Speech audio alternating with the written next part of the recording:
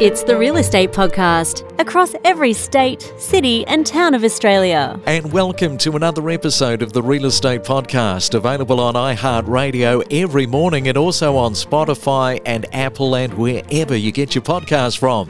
Well, the dreaded Monday, yes, it's here. The weekend is over, but it is a brand new month, the first day of August for 2022, September next month, so that means the slide towards Christmas is on.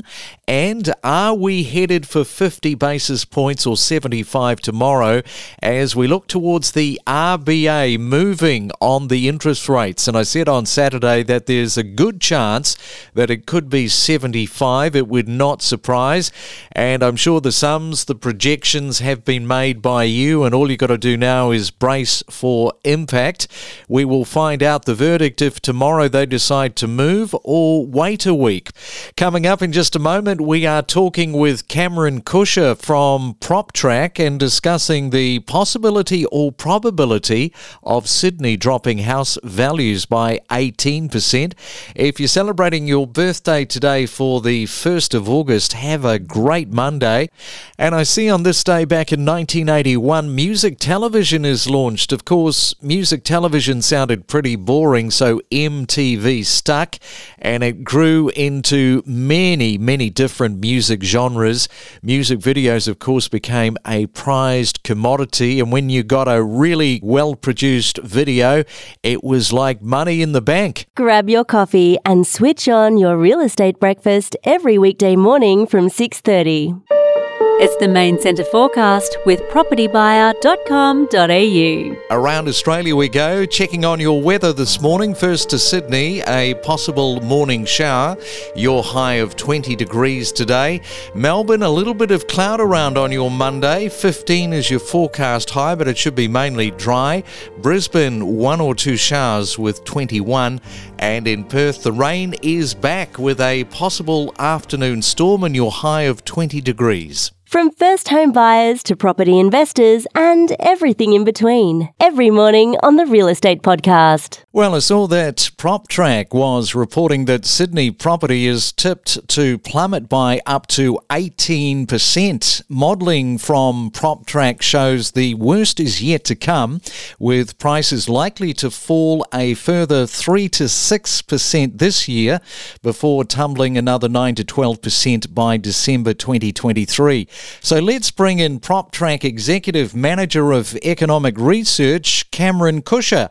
And a very good morning to you, Cameron. Welcome to the Real Estate Podcast. Thanks for having me here, Craig. We know the property market in Sydney has been slowing down this year. You tie that to the inflation number of 6.1% and the uncertainty around the mortgage interest rates going up. People on one hand might say, look, I'm not surprised to see that we're going to have that downturn in the market. But on the other hand, you're going to have people that are going to absolutely hate seeing the number in reality on their properties. But it is the year, it would seem, of the price correction. I think that's right, Craig. I mean, if we look historically at the Australian property market and the Sydney property market, we tend not to see large price falls. But realistically, if that was ever going to be a situation where we did see quite large price falls, it would be now. And that's because interest rates have been falling for 11 years. We've just had the lowest interest rates we've ever seen. And we also had the Reserve Bank saying to people that they didn't expect interest rates to rise until 2024.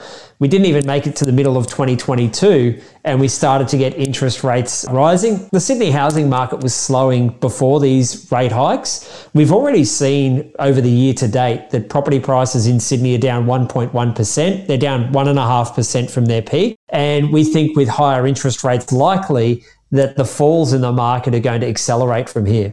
And it comes as real estate agents report properties in some suburbs around Sydney are already selling for anywhere between 10 and 20% less than what they would have sold a year ago. I have no doubt, Craig, that that's happening. Even though we're only saying to date the market's fallen by 1.5%, at the individual property level, you would be seeing areas where we've seen much greater declines in prices. Particularly the higher priced area of the market is one of the markets where we're seeing evidence of much greater weakness than we are more broadly across Sydney. So that will be something to watch over the coming months as we continue to see prices decline. And just coming back to that cash rate, I think, okay, whilst the governor has said 2.5%, could reach 2.5%, it may well go beyond 3% by the end of 2022, yes? There's a really strong possibility in my mind that we do see a higher cash rate. Inflation is still accelerating and very high. And unfortunately, the Reserve Bank doesn't have many options other than lifting interest rates to try and stave off that level of inflation that we're seeing at the moment. So we believe that the cash rate will probably be somewhere between 2.5% and 3% by the end of this year. But if you look at some of the bank forecasts, they're actually forecasting the cash rate could be in excess of 3% by the end of the year. So either way, mortgage holders are facing much steeper interest rates much sooner than they were expecting. And just coming back to the areas around Sydney, which areas have you seen the largest falls to date? So from the peak, the biggest falls we've seen have actually been in the northern beaches. Prices there are down 6% from their peak. Ryde's also seen quite a large fall in prices. Prices are down 5.6% from their peak. And then the city and inner south region of Sydney, we've seen a 4.7% decline in prices. So they're the ones that are seeing the greatest level of weakness at the moment. And I guess that they won't necessarily be the areas that could sustain the largest falls. Are there other areas you think could be affected? I think certainly we could see some other areas where we'll see some, larger falls than that. I think the Central Coast, the declines to date have been fairly moderate, but I think demand for that coastal lifestyle property, particularly as interest rates go up quickly, is likely to reduce. Plus, the impetus to move to coastal locations is not as strong as it was earlier on in the pandemic now. So I think Central Coast is probably one of those markets to watch. Also, the eastern suburbs, I think we could see some larger falls there as well. And maybe even potentially some of the more lifestyle-y tree change areas as well. Maybe the outer western Blue Mountains, we could see some larger price falls in that market too.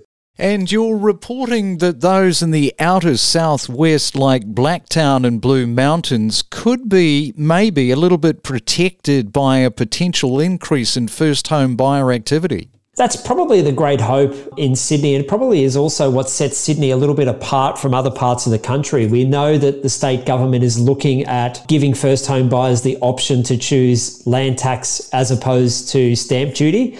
And that will mean that a lot of people can get into the market a lot sooner than they'd otherwise be able to. Plus, they can get the federal government support as well that's available. And the other thing that first home buyers are facing is steep increases in rental rates. Even though we're expecting property prices to fall, we're expecting rents to continue to increase. And I think at some point, as prices fall and people look at all these incentives for first home buyers, they'll start to do the numbers and say, you know what, maybe I'm better off moving out of my home that I'm renting and buying my own property.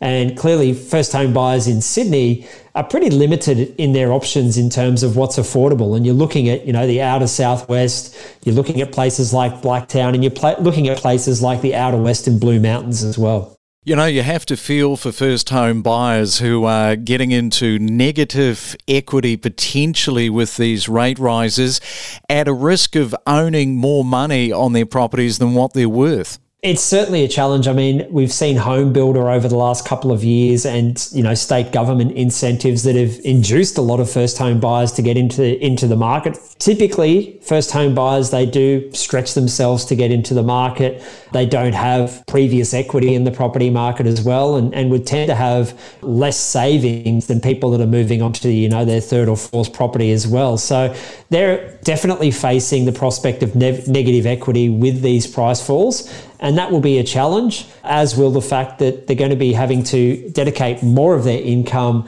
to their mortgage sooner than they expected with these rates increasing at a fairly rapid pace at the moment. Yes, and first home buyers, of course, they've been watching as the prices are going backwards. Of course, they've got the option to take up federal government grants and not pay stamp duty. I guess in all of this, the market will be hoping that there is some uptake by first home buyers to stimulate the market at this time. Exactly right. And I think that we will start to see that eventually. As I mentioned earlier, there's a lot of pressure in the rental market still. There's insufficient supply. There's really strong demand for rents. Obviously, people that own rental properties are facing higher mortgage rates themselves, so they'll be looking to pass those costs on where they can to the people that are renting their properties. And we know that there's more and more stimulus from the federal and state government coming in down the pipeline. So I do think that people are going to be looking at, facing rental increases every 6 months, or looking at prices falling, shared equity schemes that the federal government's offering, or low deposit schemes. And then also the New South Wales state government offering people the ability to pay land tax rather than stamp duty. And I think an increasing number of first home buyers will be doing those numbers and considering, probably not so much this year, but next year, going in and buying their first home. And I saw somewhere you were quoted as saying that prices would need to fall 22.8% to return to pre-pandemic levels in Sydney. Now, we're talking to those agents on the Real Estate Podcast who are seeing, as I mentioned already, those prices falling. If 20% could happen, 22.8% and flattening out to pre-pandemic levels could eventuate. It's certainly a possibility, Craig. I mean, we're not forecasting at a Sydney-wide level that prices will decline that much, but forecasting is also a very difficult game. It's all going to be dependent on what happens as interest rates increase. But certainly at an individual sort of region, suburb level, we could see falls larger than that. The thing I would say is that's clearly a very large fall if we do see a 22.8% fall, but I don't think anyone was saying before the pandemic that property prices were particularly affordable at that time as well. So it's not necessarily going to be the silver bullet to solve housing affordability challenges that people in Sydney face.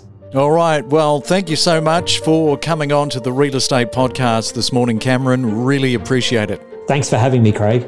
We connect you to the best real estate information across Australia. The Real Estate Podcast.